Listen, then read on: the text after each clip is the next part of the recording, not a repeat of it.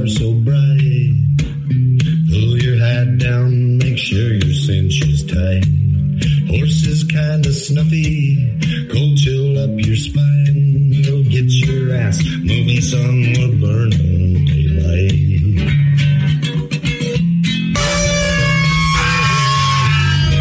Howdy there, I'm Matt McKinley and we're burning daylight. In the saddle till the job's done right. Welcome to Burning Daylight, the only podcast for the working cowboy. Well, howdy there, daylight burners. Happy Monday if you're on the main feed. Happy earlier than that for the Patreon folks. Got a really good episode today with Jeremiah Wilbur. He is a former Special Forces guy. His I guess heritage is native as well as white culture and as well as Hispanic culture, and just all around just an interesting fella and just kind of a real fucking badass. And anyhow, does some really cool stuff, and we talked a little bit about special forces and like your kind of, I guess, your unconventional warfare troops, and how they basically took the best aspects of the Native American warrior class and moved that over to the U.S. Army, and we went off on several different tangents, but anyhow, this was a really cool episode. I think you guys will like it. I know I did. Jeremiah's he's a fucking fascinating guy and a wealth of knowledge, and just kind of one of those guys. It's good to be on good terms with. If shit ever pops off, I know that, like, hey, I run into Jeremiah and I'm probably all right. So, because if I'm not all right, then that dude would fucking murder me. But anyhow, it's he's a really, really fucking cool guy, and this is a good conversation. I think you guys will like it. So anyhow, without further ado, let's go ahead and get into it. Burning daylight, burning daylight. In the saddle till the job's done right. Burning daylight. Well, life is just a gather, and you won't catch 'em all. But when you ride through the gate, make sure you sit up tall. I can see the horizon, it's looking pretty bright. Well, get your ass moving, son, we're burning daylight. Burning daylight. Burning daylight. In the saddle till the job's done right.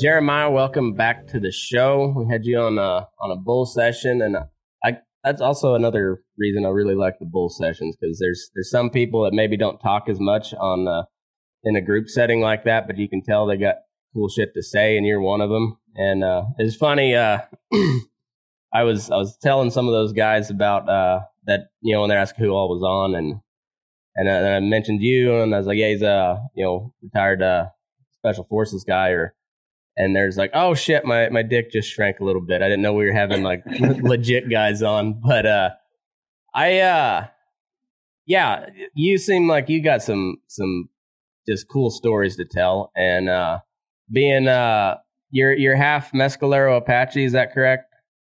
Yes, sir. And so you're coming from a warrior culture going into like the elite of the elite within the U.S. Army. And so it's very much like you've just followed that old Indian path to modern day times with and especially being Green Beret Special Forces, your master would be on your master skill set's going to be unconventional warfare, which the natives were better than anyone at. Yeah, absolutely. Yeah. So a little bit of my background, by blood, my mother is Muscalero Apache, but I'm also a product of the, what we call the Native American boarding schools. So a lot of Americans aren't really familiar with that. And what that is my grandparents in the 1930s went to Catholic boarding schools. So they were basically forced to indoctrinate and inculcate into, Western civilization, if you will. A lot of them were what they call whitewashing.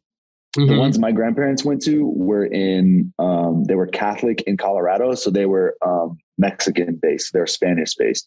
So my grandparents, they both, on both sides of my mother's family, changed their last name to Hispanic last names. And then basically just kind of, because the way they look, they kind of inculcated it into the Mexican American culture.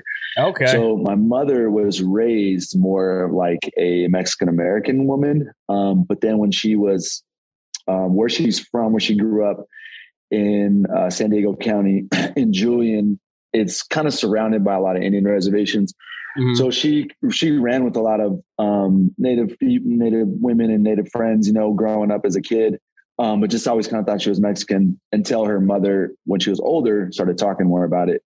And then in her, she was like 18 or 19, she moved to Montana. And while she lived in Montana, she was adopted into the Assiniboine tribe. So everything I know that's as far as culture, traditions, things like that, it's all Assiniboine. So kind of a long way of saying, a lot of Native people actually go through this, especially families like mine. And then my dad's just a cowboy from Montana, so really cool background and very a lot of culture there for me, as a kid, and even as an adult now, kind of having that Mexican vaquero style of like upbringing mixed with a very traditional kind of warrior culture of the Assiniboine tribe. So. Yeah. And Assiniboine, is that one like one of the Plains Indian tribes? Yes. Yeah. So mounted tribe, basically hunter warrior cult. Yeah, that makes sense. Yeah, they're basically one of the tribes that followed the buffalo around, and then where we grew up in Montana, lived in Havre for a while, or right outside Havre. So like. Okay. All those Indian reservations that are up kind of in the plains of Montana is where the Assiniboine people are originally from, and then up into Canada as well. So there's another band that lives on the, I don't know what I forget. They don't call them reservations in Canada. They call them something else, but on Indian reservations in Canada as well. Yeah. Okay. So I when I was up in Montana, I was over at Big Sandy. And and so I remember that Havre was the closest town with with most of the stuff you needed, so that's where we went. And yeah, there's that big casino right on the highway there on the on the south side of the highway, and that's kind of the entrance of the res. And I wasn't up there long enough to get to know any of those, but there's quite a few reservations out here around where I'm at, and a lot of native cowboys, and they're all buckaroo style. And yeah, it's kind of and there's it's funny how there's some tribes that took to the horse like it was like the missing, the Comanche always, they were kind of short, stocky, kind of just not real great on their feet, but like you put them on a horse and they were the best of the best. And it was just like I forget which chief it was, but they said that like the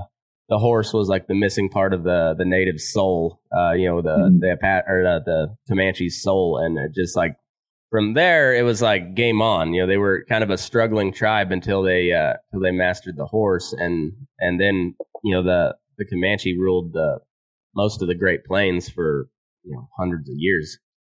Yeah, where I guide at a lot and outfit a lot at in the Wind River Range is what we call sheep eater country. So the sheep eater people, basically like a band of the sheep eaters came out of the Wind Rivers and like the Teton area and went straight into the plains and found the horse, and that was the Comanche. Mm-hmm. So that's why they were built this real short, stocky kind of mountain goat style of person, because that's what they did. They chased goats, and they were just amazing in the mountains.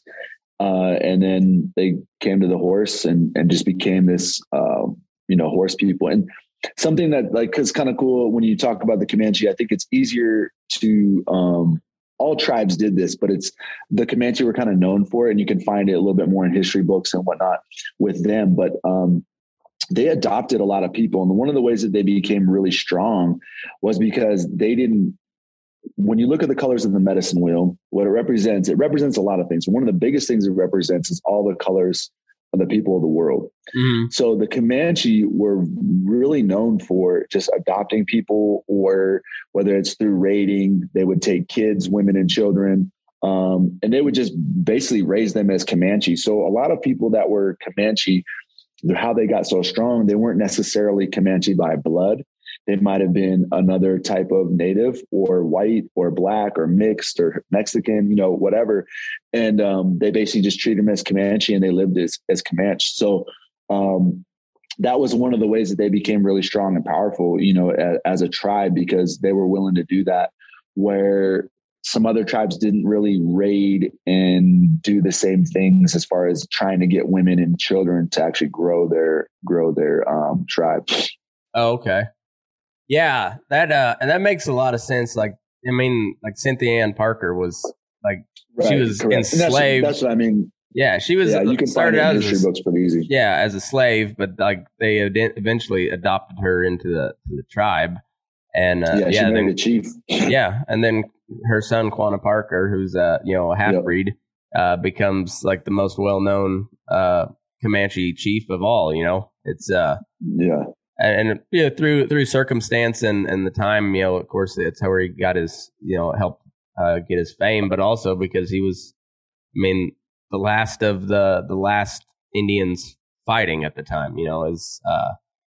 It's in that territory, in Oklahoma territory, and the Comanche really made and especially where they were at in Texas, and then once you had the kind of the advent of the Texas Rangers, I think a lot of times what we tend to do, just in general, it's not just an American thing, it's just how the world works, is if you look at indigenous cultures around the planet, a lot of times their story isn't told correctly, or it's not believed. Mm-hmm. Until recently, we're finding a lot of evidence, archaeological evidence to basically back what indigenous people around the world have been saying for centuries. So a lot of this, when you look at history, it's always kind of written by the victor. Mm-hmm. So of course we look at the Texas Rangers as the most badass dudes at the time and everything else. And it's well, there's a lot of other factors that go into play. And when you talk about history and the way it was written, especially when we talk about battles, and oftentimes you're not going to get both sides of the story. And what I like to try to tell people, even if it's just a common argument, if me and you have a disagreement about something, there's three sides to every story. And there's my side, there's your side, and there's probably the truth that lies in the middle of both of our stories somewhere, Yeah. So I think that part is hard when you talk about indigenous people and indigenous cultures throughout the world, just because we have this very modern Westernization mindset of things we've been taught. And an example is Christopher Columbus, if you're our age, you learn that Christopher Columbus in school, found America and was this great explorer and all this other shit. And then the reality is it's no, he found the Caribbean. He never came to America. He was, this horrible person. He was a slave driver and just really, and found his conquest, and what he found was people. So that was his way of making money, was to sell people. So, you don't learn those things in school. And that's just kind of an example of a lot of people nowadays really kind of finding that out and being like, wait, what do you mean?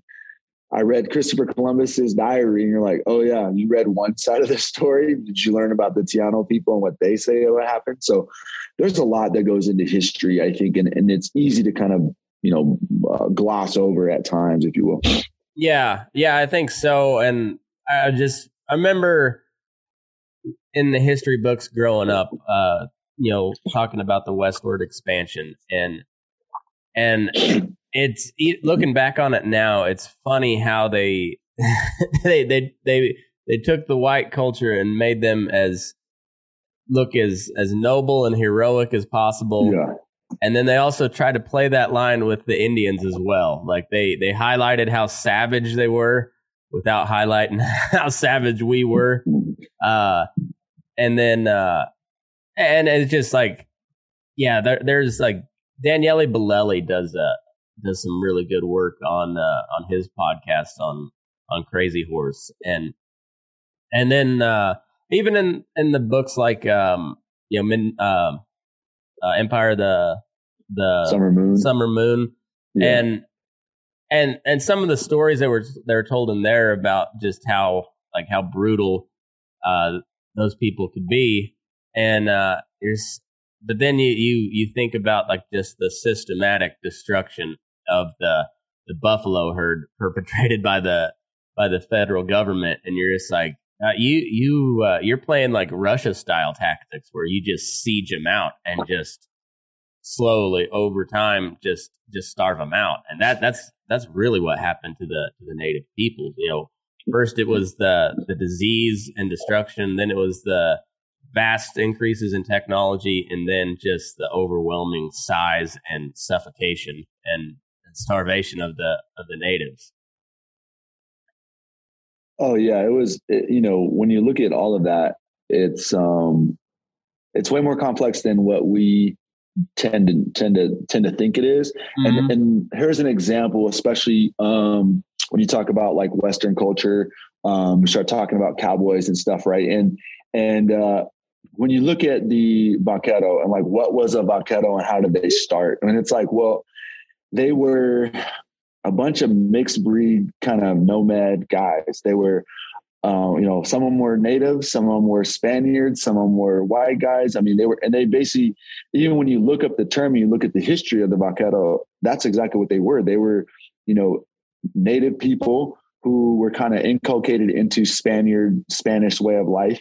Mm-hmm. And then the lowest man on the totem pole, like no one wants to be on a horse working cows. Like it's hard work. So it was more of kind of a, the original like blue collar, bottom shelf job you could get. Literally a peon job. Oh, 100%. And when you look at it, it's like, I think oftentimes in our culture, because of, movies in the early 1940s to like the 70s, they didn't show, a guy that was like half black and half white that was a cowboy. And like the reality of it was, there was a lot of black cowboys. There was a lot of mixed breed guys. There was a lot, it really became, and when you look at like the modern cowboy as how it developed, you look at people like the Comancheros who were basically just that. They were kind of outcasts and a little bit of outlaw, but at the same time, they were just, cowboys who were trying to look for work and kind of develop into that. And I think that that's a good example of showing people, that history isn't exactly what we think it is. And Hollywood has done a really good job of taking, the last 4 or 5 generations of people and really taking your mind to a different place. So a lot of people think of cowboys as this white guy out on a ranch, and people like me and you, we know, like we work with, native guys, black guys, white guys, Mexican guys, like, and you see that. So it's a real melting pot too, Oh, for sure. And I think that oftentimes that's kind of, that's something that's like kind of a story that's not told. And that's just an easy example for me that I like to share with people, because a lot of people are interested in it. And a lot of the old, especially the old cowboys, they know why they rope a certain way or why things are called something, and they understand that, and I think that's really cool. Part of American history that isn't really told as well. And then, like I said, Hollywood, especially when you look at the 60s and the 50s and 60s and all that kind of stuff, it was very like everyone's white in the whole cast. And, it was just kind of, I think that was able to steer people in a different way on their thought process or what they think of as an American cowboy. Yeah. And like piggybacking on that point, like I've always heard how the military is literally just a cross section of America when you get thrown in. And I was eye test away from going into the Marines, and it just I've heard story after story of guys like you and just how like some of your best friends are black or native or Mexican or whatever. It just so happens to be like who you were in that unit with, who had your back. And yeah, absolutely. And it's kind of the same way in cowboy culture too. And it's it's a dangerous job at the end of the day. There's shit can happen. Luckily on my end, I don't have bullets coming at me. That's a handy deal. But whereas your former line of work, it was very much the same thing, but it breeds a type of person where like when you joke around, everything is on the table. Like race is on the table, your mother is on the table, and you like it comes like you have a hard time relating to regular folks because you do live on that fringe of society.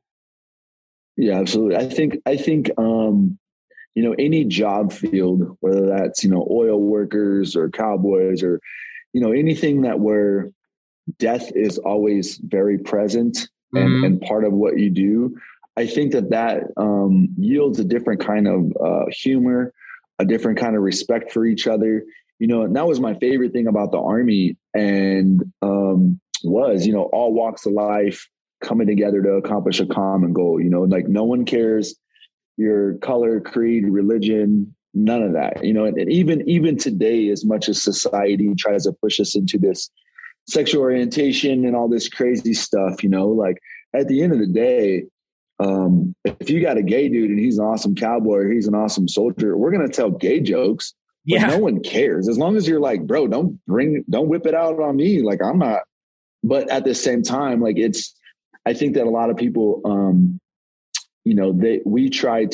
society lets us try to put us in these boxes, and the military and jobs where death is always present is one of the few places left that, push aside those boxes and doesn't allow you to be that way. And you're just like, look, man, I don't care if you're Muslim and you're purple.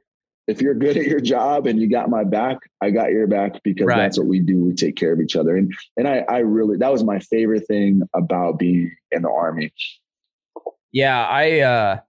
Those are some like my just favorite, like especially podcasts. Like I always like listening to Evan Hayford talk. I don't know if you ever worked with him in the military, but I know you guys have that same type of background, and the guy's just no bullshit. Like he's hilarious, and he's like superhuman work ethic. But just looking what they've done over there at Black Rifle. Yeah. And but at the same time, he's down to earth and no bullshit. Like I got to visit with him for an hour, and like I could talk to that guy for hours and just pick his brain, and a lot of that comes just through working with guys like you or some of the the cowboys that I've met over the years. It's that same, like you learn so much from people like that. Yeah, I think it's and speaking of Evan, I met him in Montana, and we have a lot of mutual friends and kind of in the same circle. But I think it just goes back to just the jobs, and what we do for a living. It's you got to have that kind of mindset, and I look at it as a lot of times people, they just blow up on things that aren't really that serious.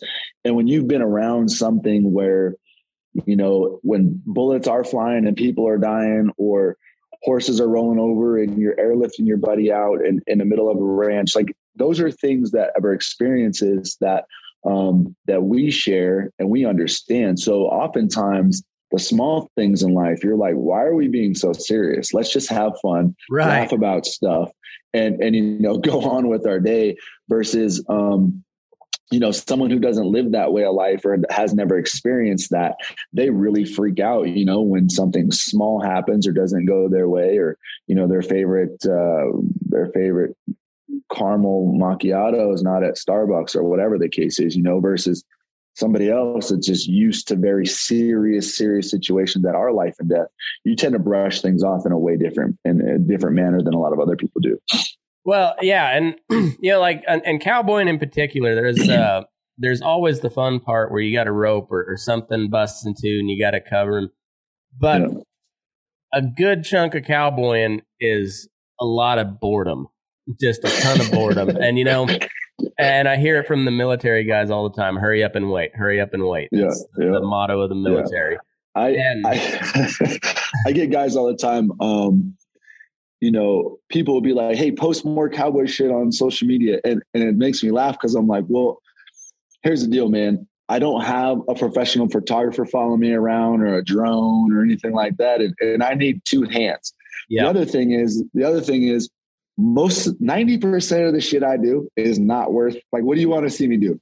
Driving a skid steer, unloading something, or, pounding fence posts. Like it's not as glorious as people think it is. And my favorite thing about, the cowboy world and that job is, and how it relates to the military is, there's a lot of similarities there, a lot of similarities where, when you're in the military, you're taking care of your guys, you're taking care of your soldiers. Same when you're a cowboy, you're taking care of your animals, you're taking care of your horses. You're the last person to eat at the end of the day. Yeah. And I think a lot of people don't understand those similarities. And there are often times where it's not as cool as you think it is. There's a lot of mission planning. There's a lot of times we're sitting around preparing, checking gear, really fine tuning everything, maybe a week's worth of planning and preparation go into a 6-hour mission. And it's very similar when you're looking at like operations where you're like, all right, well, we have a lot of planning and details that go into being able to get, 1,000 calves branded. And I don't think a lot of people understand that aspect of it. They just see the guys roping and the coolness and the stuff that you can kind of see on social media. And the other thing I really like about the two is you can't fake the funk, like you can run your mouth all you want about how good you can shoot or how good of an operator you are or how good a shape you're in or whatever. Same thing with cowboy deal, but at the same time, we're going to find out real quick who's about that action and who isn't, and that's another one of my favorite things about the similarities in the two worlds. Yeah, it's when the rope comes tight, there's no bullshit. I mean, and I'm sure that's the same thing was like when that first shot is fired, like, whatever planning you may have, like how good are you right now? Because that's all a plan until shit happens. It could be the sickest calf you've ever seen. And as soon as that rope comes tight, blah, and they come to life. And you're just like, this is not how I thought it would go, but you have to just react on the fly. And that's you know real quick how good somebody is or how much they've done. But I mean, just as simple as like, hey, come pick up heels. And they're like, okay. And you're like, fuck, now I'm just going to have to lay this calf down on my own. And you're just like, all right, well, if you would have just told me from the get-go, and I'm sure it's just the same way in the military. You just like, you can't fake that shit. No. And I spent 22 years in the Army. So I've had huge gaps of where, at times I'd be on leave and I could help out on a ranch, or maybe I was stationed near something and I could kind of go help out. But I think the Army taught me, especially being in Special Forces and being a Green Beret, there's two kind of guys, and you can kind of have that attitude where you're good at everything, you know everything. But at the same time, no one wants to be around that guy. You don't have any humbleness, and you could even be really good, right? But sometimes that cockiness is just too overbearing. And I really like the humility. I love being around people who are willing to say, I don't know how to do that. And yes. That's something that I have like learned, it took me a while to be that person, but, I learned that in the military, and I've just had phenomenal experiences learning this trade craft as a cowboy from people, because, I get way more respect when I say, hey, I don't know how to do that. Or they're like, hey, do you know how to do this? I'm like, no, can you show me? Or I'm not that good at it. Show me a couple of times. Let me practice. Yeah. Or tell me exactly what you want me to do, and I'll execute that way. Versus guys who are like, oh no, yeah, I know how to do that. I can do that. And then just what you said, now you're in a situation where you're like, okay, bud, like you clearly don't. Now I have to fucking do it. And now it's a train wreck, and it could get, and the problem that arises, what sucks is it's dangerous work, and if you're not willing to say, I don't know how to do something, so I really enjoy being around that. And I've been blessed with being around a lot of old cowboys and guys that, that are kind of came from that very old school mentality that way, versus a lot of the younger guys and such seem to me that term like super puncher, everything's fast. They want to ride it, everything fast and everything's like, and you're like, dude, slow down, bud. Slow down. Yeah. Slow is fast. When it comes with cows and, and even with horses too, it's why the good bridle horses take years upon years to make a good bridle horse. But then there's also, and that there's, that's the type of horsemanship that anybody can appreciate. But I also there's also stuff where you got to get done now. Like I don't have years to spend on this horse. I got months. So like I need them up to speed quick. And so there's a lot of give and take within, I mean, it's a lot like the military too, just you have like special forces. Fire hose. You don't have no choice. Yeah. And then, but you have like your special forces guys, like where you're doing some weird shit a lot of times. And then like your conventional military guys, like their day is boring as fuck until like shit pops off. Like, I mean, you're just, I mean, I don't know what you do most of the time, but like where you guys are planning for stuff that's a lot of times off the books, you're always, like you said, 6 months of training for a 6-hour mission. Yeah. And there's a lot of similarities between the regular military and special forces. But at the same time, one of the things that we do in special operations in general, and then in special forces in particular, is the training so long. It's such a rigorous selection process, and it takes about 2 years to become a Green Beret. But with that, we oftentimes we don't have a like a micromanaging system. We don't have 3 or 4 layers of leadership. So it's one of those things where it's like, hey, if you need a job to get done, I'm just going to direct you or tell you what the end state is, and that's it. However you get there is on you. Mm-hmm. And it's way more, it's really big boy rules. So I think that part allows us to operate more effectively. But at the same time, it does give guys, enough rope to hang themselves. And there are guys that, kind of get in trouble or in over their head. But I think there's a lot of similarities between the regular Army, but the biggest one is we're big boy rules. You're not always going to get told how to do something. You just get told what the mission statement is, or the end state, the commander's intent, what they want done, and how you accomplish that is on your own. So that's a really cool thing about special forces. It's one of my favorite things that I like. Now, so how did you guys develop your tactics? I know without going like too far into it, but like, I know that the special operations community has basically, I say stolen, and I mean that in the best way. It's like, no, we're taking we're stealing your best tactics as the native people in particularly like raiding, just like you hit hard, you hit fast, and then you disperse. Yeah, I would say,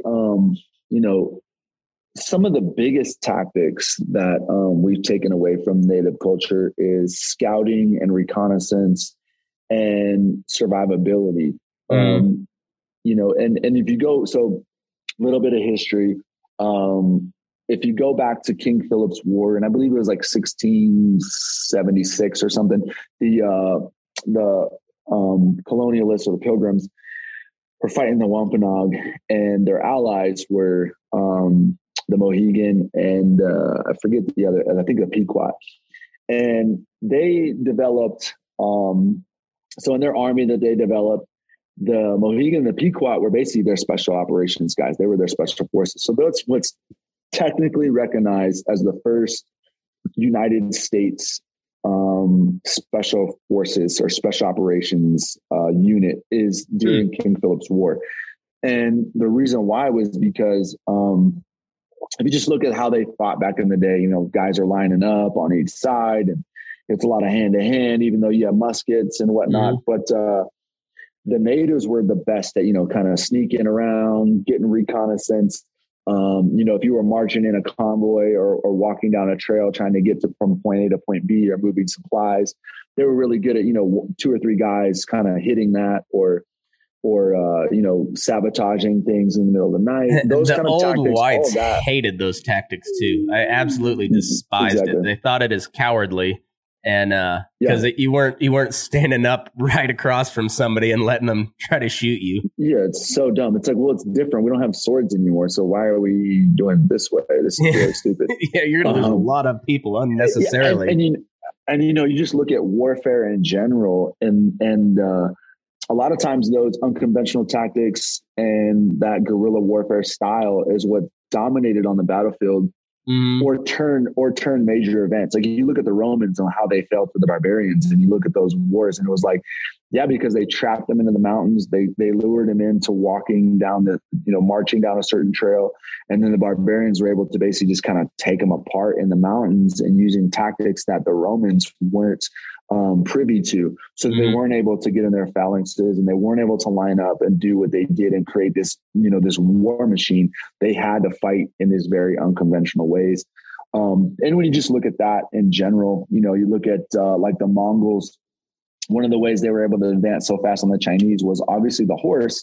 But what a lot of people don't know about them is, they were amazing horsemen, really good with bows, but they ate their horses. They used the mare's milk. It was just like this amazing platform for them that was very unconventional to other armies that needed rice and meat and these big supply lines to feed them.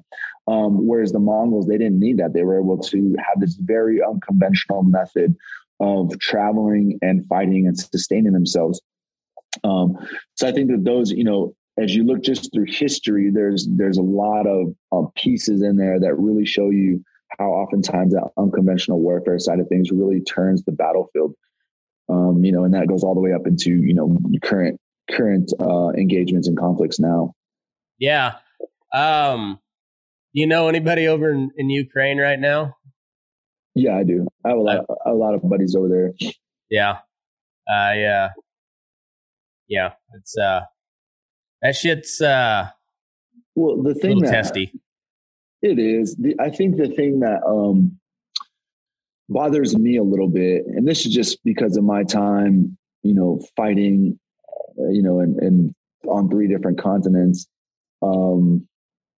It's like, well, we don't, I get it, Russia and Putin, they have nuclear weapons. So we are looking at this in a different light. But one thing we're letting it do is we're letting the same old thing that politicians and some of the great generals have been saying since we started our country, is we're letting old white men tell us what to do that will never fight. We're letting people like Mitt Romney, who dodged the draft and didn't go to Vietnam.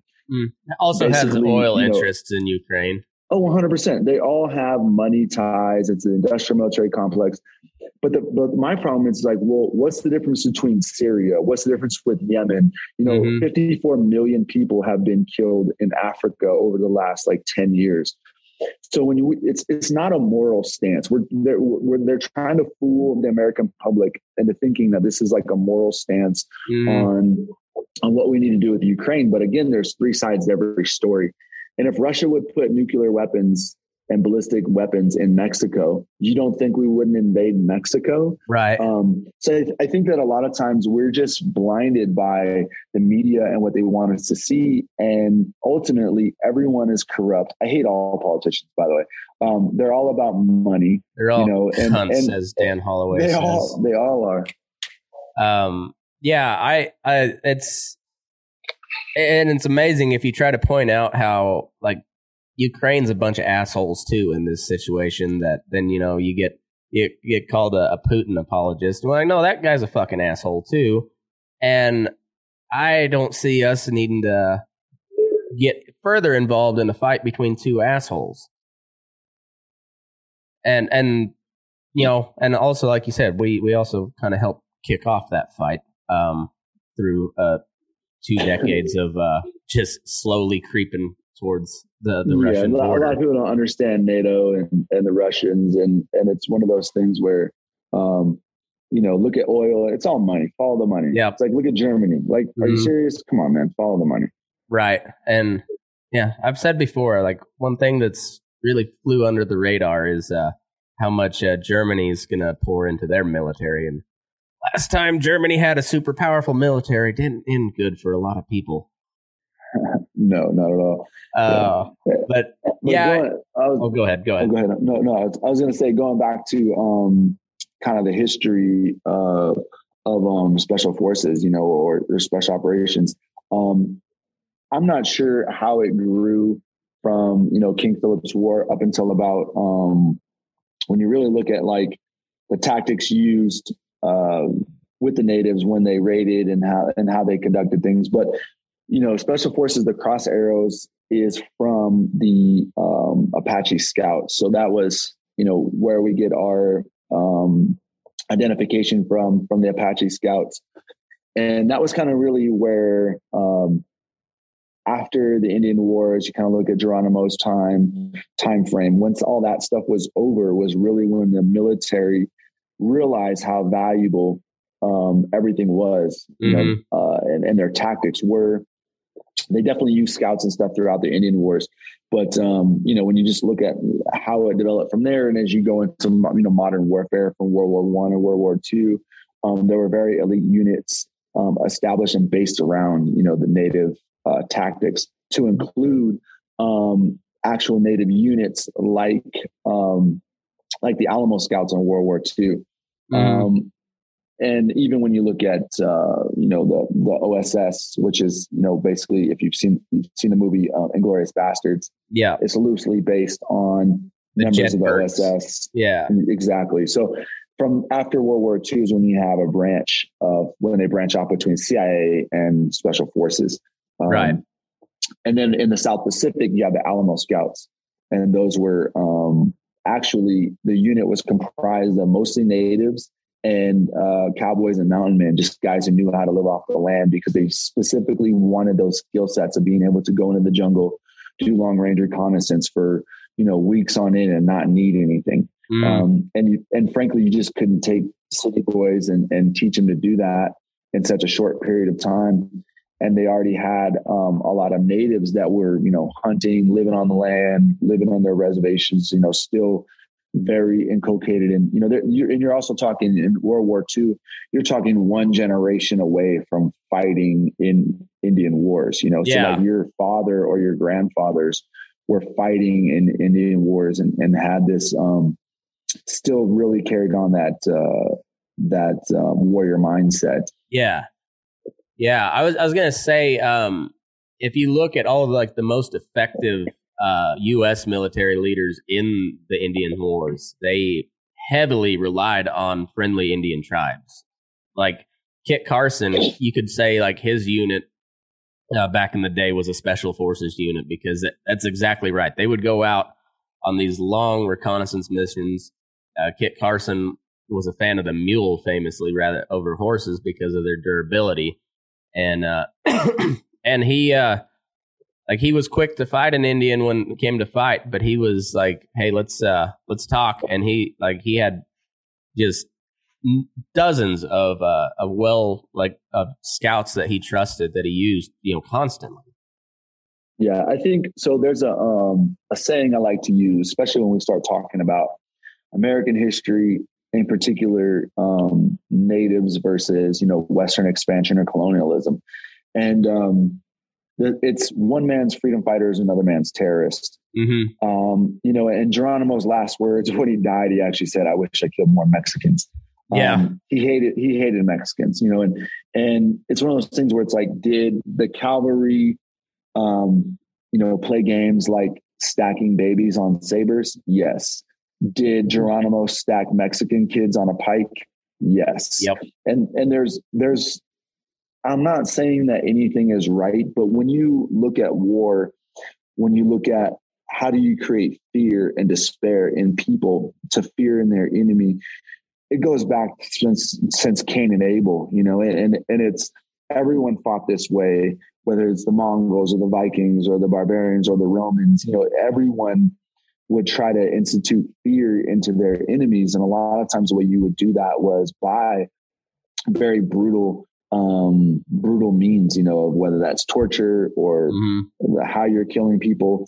And I think that saying goes a long ways. And it even is I can even give you, tangible things I've seen on the battlefield, like in Afghanistan, that, just kind of proves that, it's one man's freedom fighter is another man's terrorist, or vice versa. One man's terrorist is another man's freedom fighter.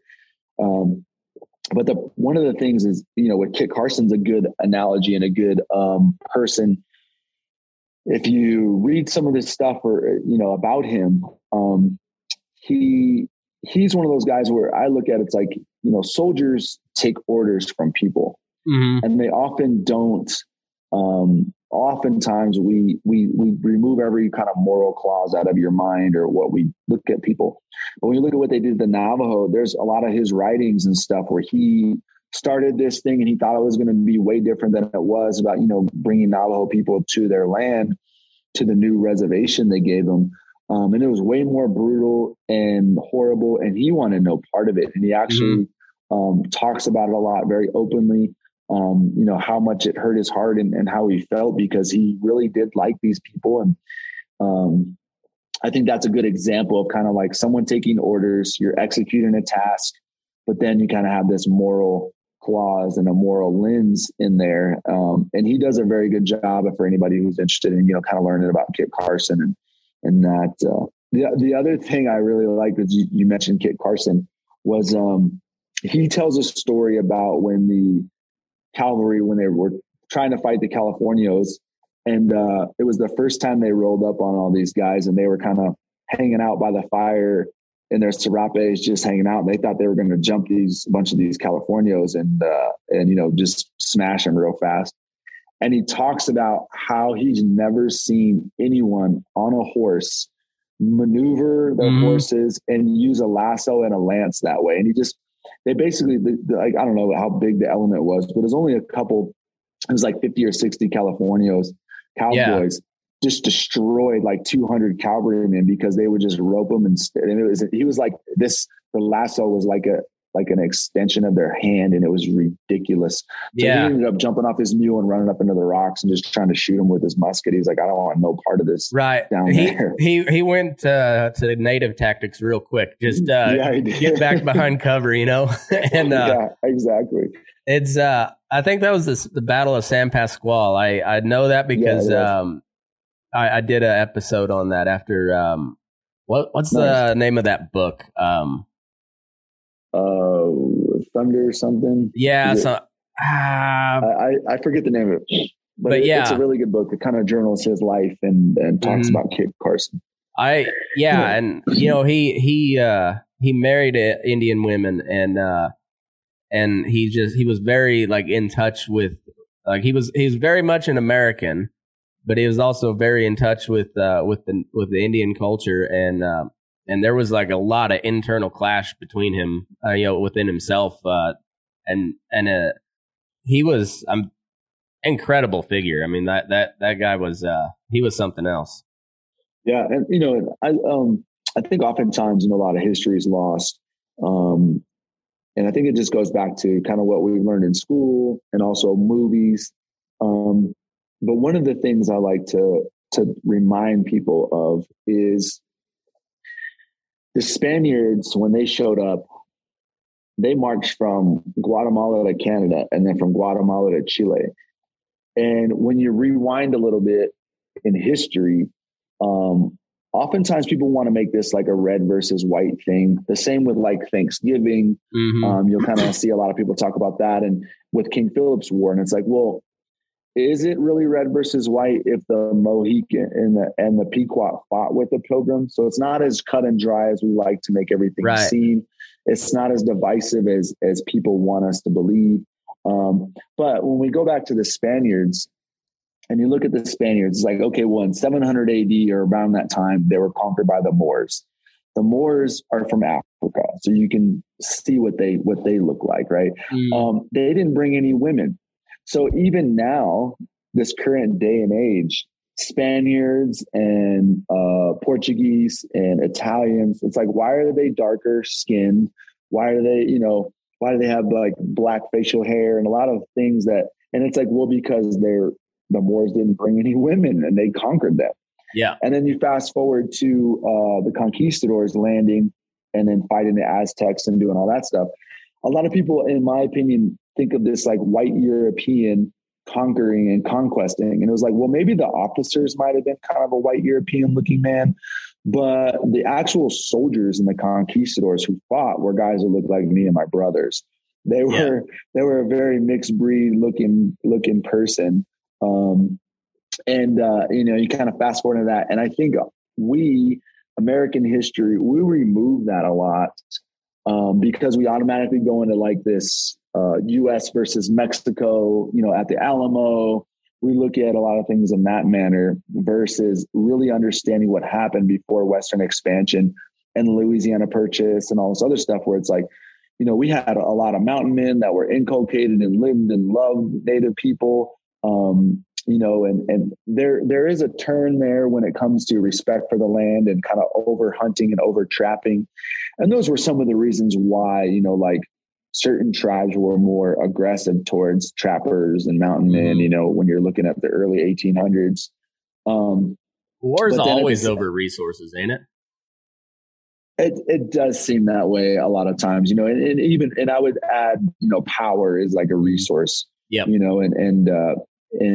I think that part is often missing. And it is really good to hear stories from different cultures, different walks of life that lived in that era to really see what their mind. And I think that anybody who hasn't, kind of studied Kit Carson or read some of his stuff, he's a really good example of that, of a guy who, in my opinion, really lived had a lot of more morality in him.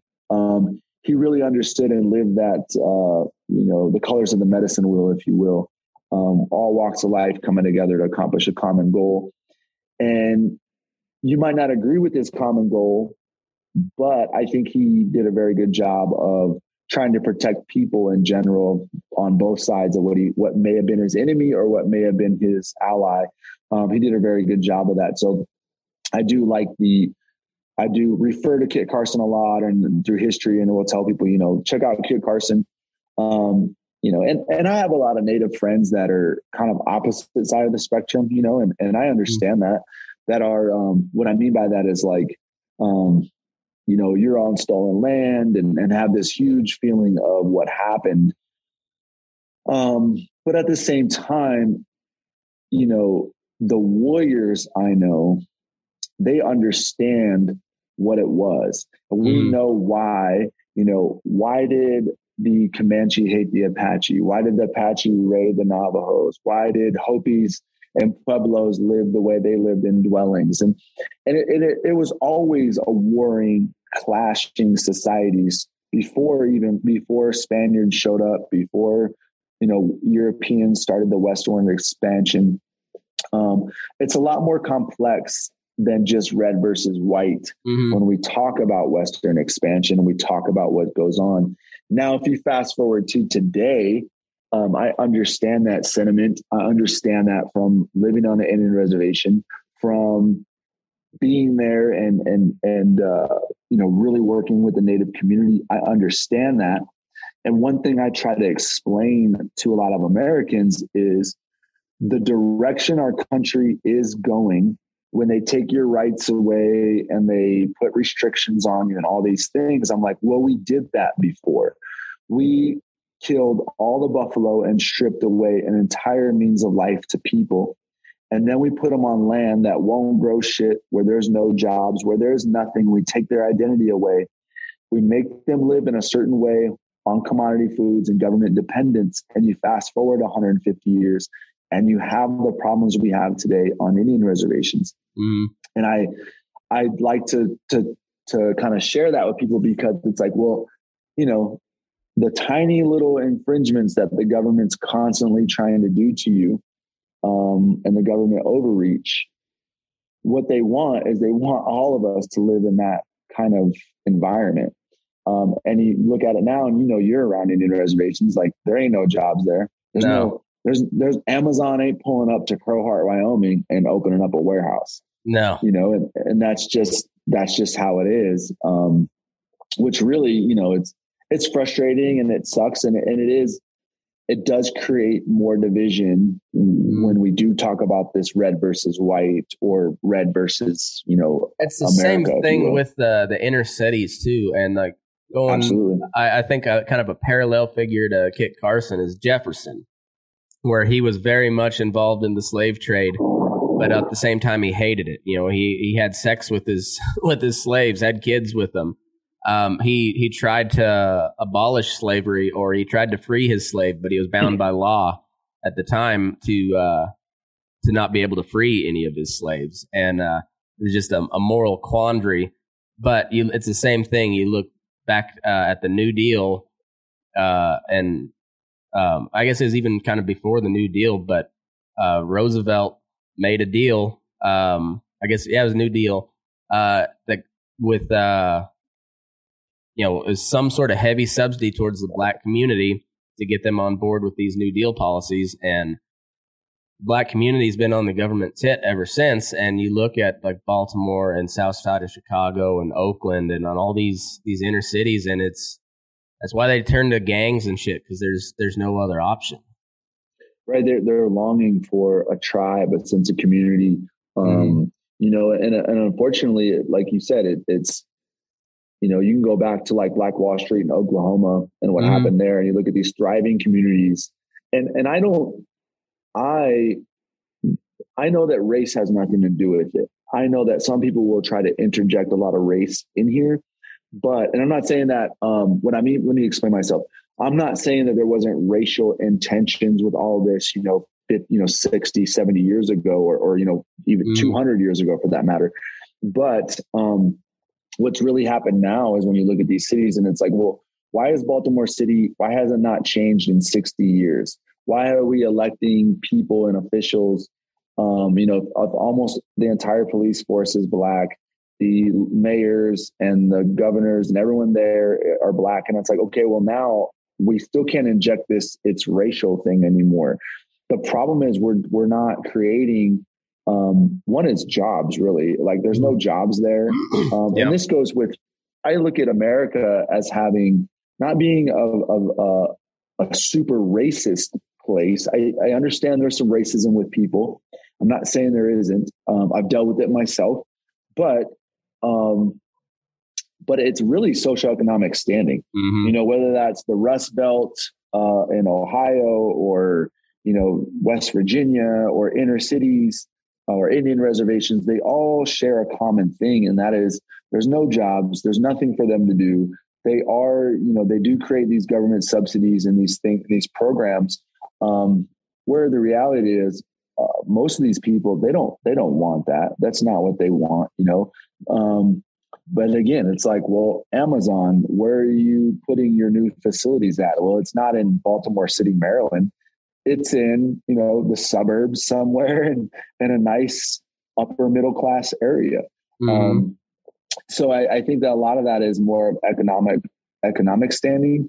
And just like you said, and you can really see those in inner cities, Indian reservations, and rural areas. Yeah, I mean, like, and they all have one thing in common, and it's no jobs and drug use. Like, it's that's yeah. And you look at the opioid, like the fentanyl. The fentanyl is, oh man, that's a whole nother thing. And some of the work I do, is definitely fentanyl it's affecting communities, especially poor communities, on a drastic level.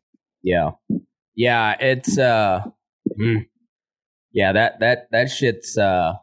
shit's rough.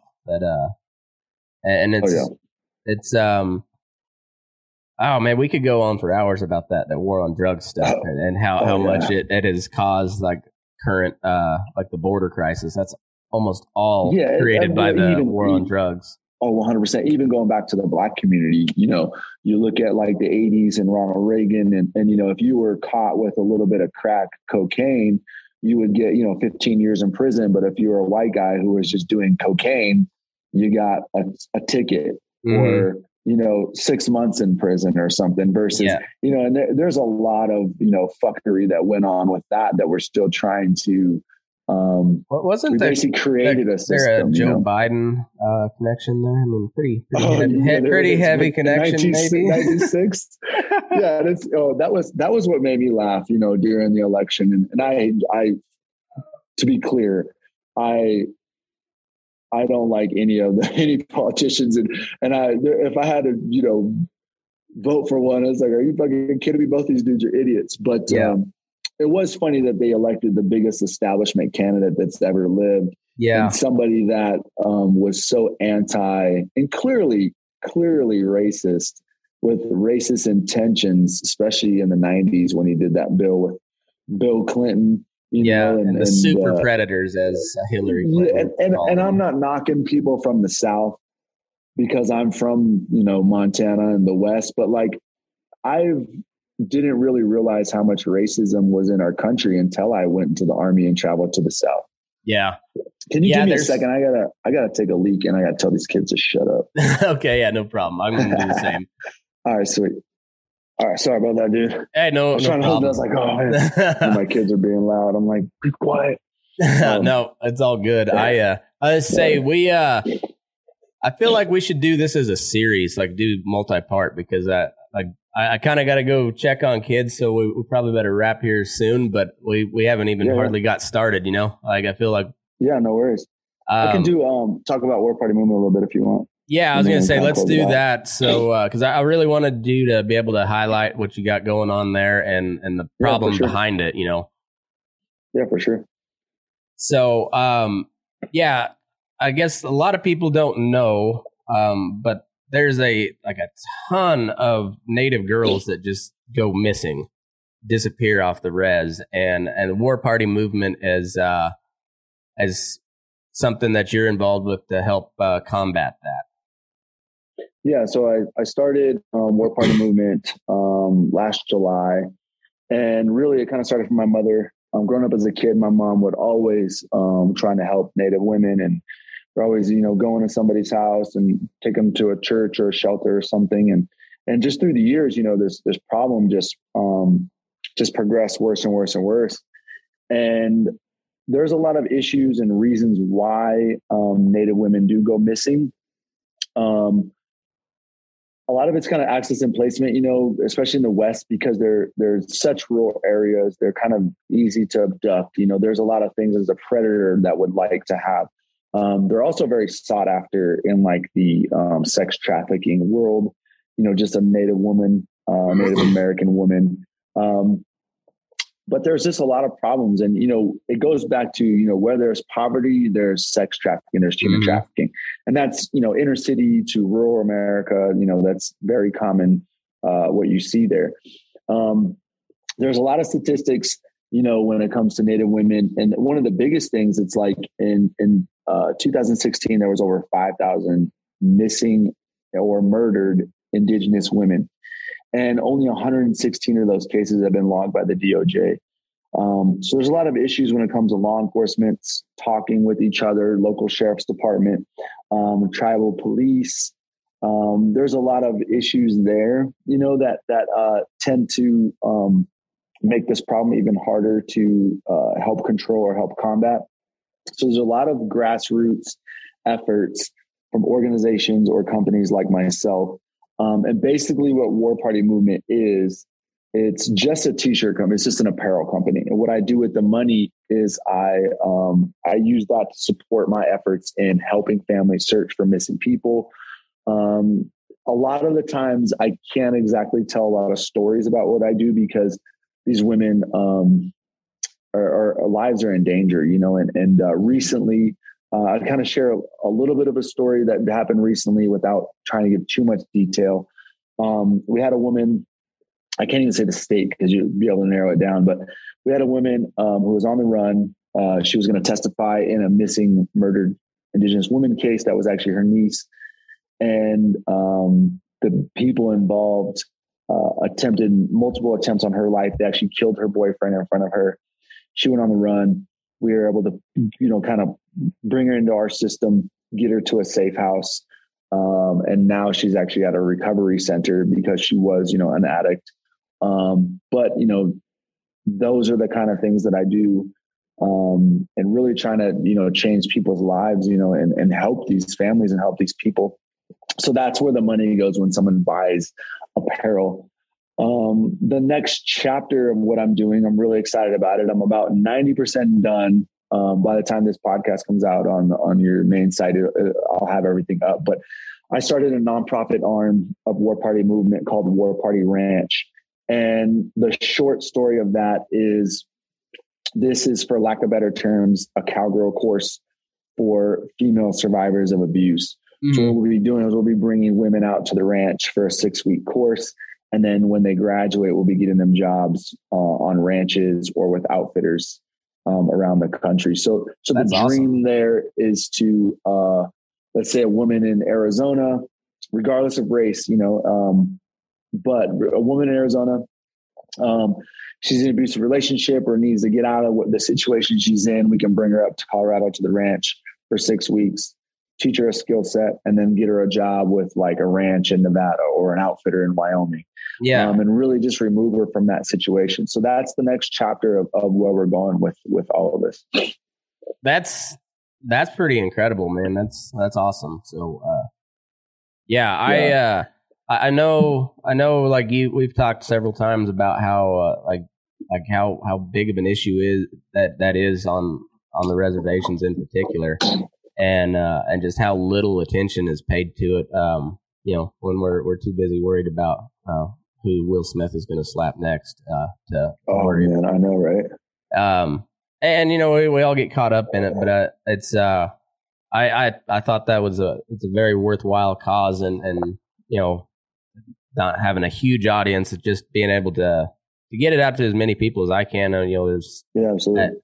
I look at your audience too as people who can really help and be influential in that, because a lot of your audience lives in rural areas. They live in places that they do have, members of the Native community live with them, or they're close to Indian reservations.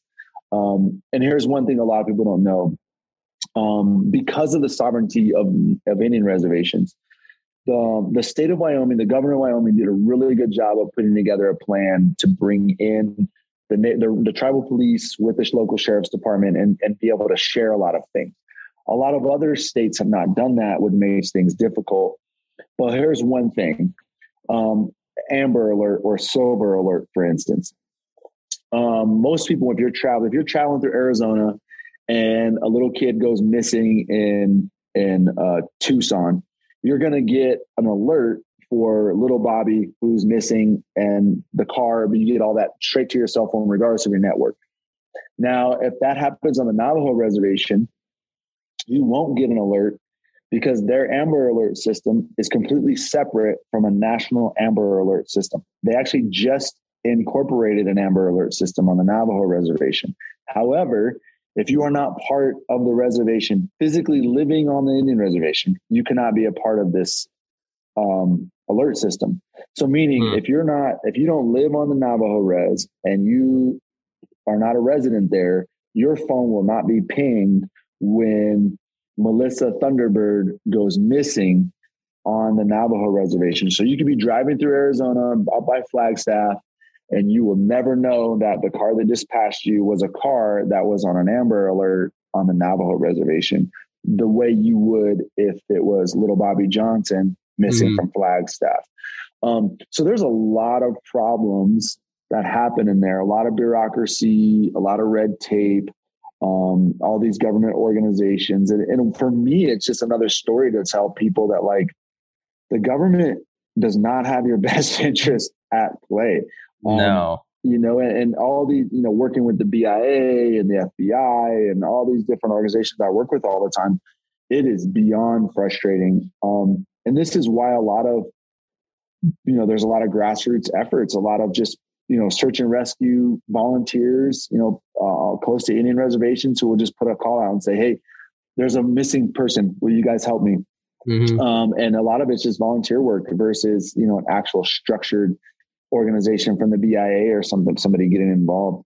And this is why I am doing this transition. It's part of the reasons why I'm doing this transition with the nonprofit. The other reason why was I'm tied to a lot of really awesome veteran organizations that do great work. Don't get me wrong. I don't want to sound like I'm knocking them in any way. But a lot of them don't take women. And it was kind of frustrating to me, you know, and you work on ranches, you know, sometimes the handiest person out there is the 18-year-old girl, right? Yeah. And that's been doing it since she was 3. And it's like, even in special operations, you know, we have female operators and that work in a completely different capacity than a lot of people would even understand. But I look at it, it's like, you know, these female veterans, these people are hurting as well. So I wanted to start something that would assist that community and teach them a really cool skill set and not always be this, you know, like a boys club, if you will. Yeah. Yeah. Well, that's awesome, man. I got my little boy knocking on the door, so I better no worries at all. But man, I enjoyed the shit out of this, and let's plan on doing another one here soon. We'll do a multi-parter because I think sounds good, brother. I think we can. We got a lot to talk about, I think. Yeah, heck yeah. Well, take care, brother. I really appreciate you having me on. Yeah, for sure. And where can they find all your stuff on social media? So warpartymovement.com and on Instagram, just War Party Movement. And then my personal Instagram is Jeremiah Blackbeard. All right, cool. Well, thanks again, man. I appreciate the hell out of you. And everybody else, move your ass. It's burning daylight. Take it easy, brother. Take care. I'm a hussar, I'm a Hun, I'm a wretched Englishman, routing Bonaparte at Waterloo.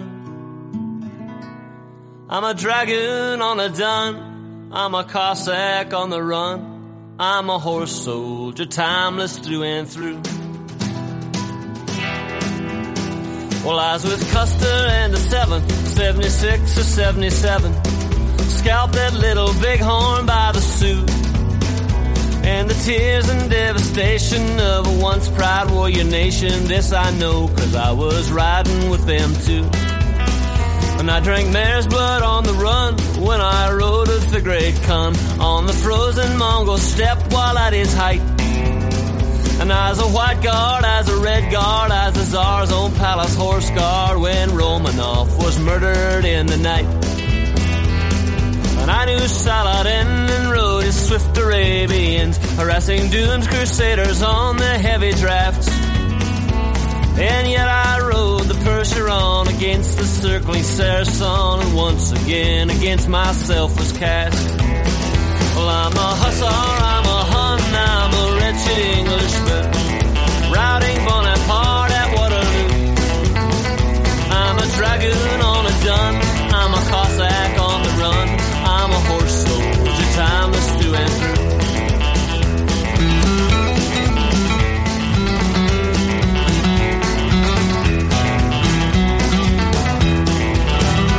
Well, I've worn the Mounties crimson. If you're silent and you'll listen, you'll know that it was with them that I stood. When Mare Thorpe, she cried as her 4 horsemen died, gunned down in scarlet coldest blood. Well, I was the firstest with the mostest when I fought for Bedford Forest, suffered General Wilson's Union raid. And mine was not the reason why, mine was but to do or die at Crimea with the charging Light Brigade. On high from Swiss or Sweden, be me Christian, be me heathen, the devil to the saber I shall put. With a crack flanking maneuver, I'm a new land a la Suber, striking terror into regiment of foot. Well, I'm a hussar, I'm a Hun, I'm a wretched Englishman, routing Bonaparte at Waterloo.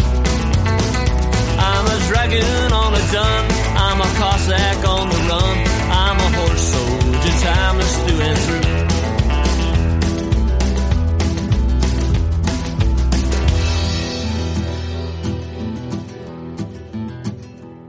Well, I knew my days were numbered when o'er the trenches lumbered more modern machinations de la guerre. No match for rapid fire or the steel birds of the sky. With a final rearguard action, I retreat. No match for barbed wire or the armored engine's whine. Reluctant, I retire and take my leave. Today I ride with special forces on those wily Afghan horses. To Stumm's Northern Alliance give their thanks. And no matter defeat or victory in battle, it occurs to me that we may see a swelling in our ranks. Well, I'm a hussar, I'm a Hun, I'm a wretched English.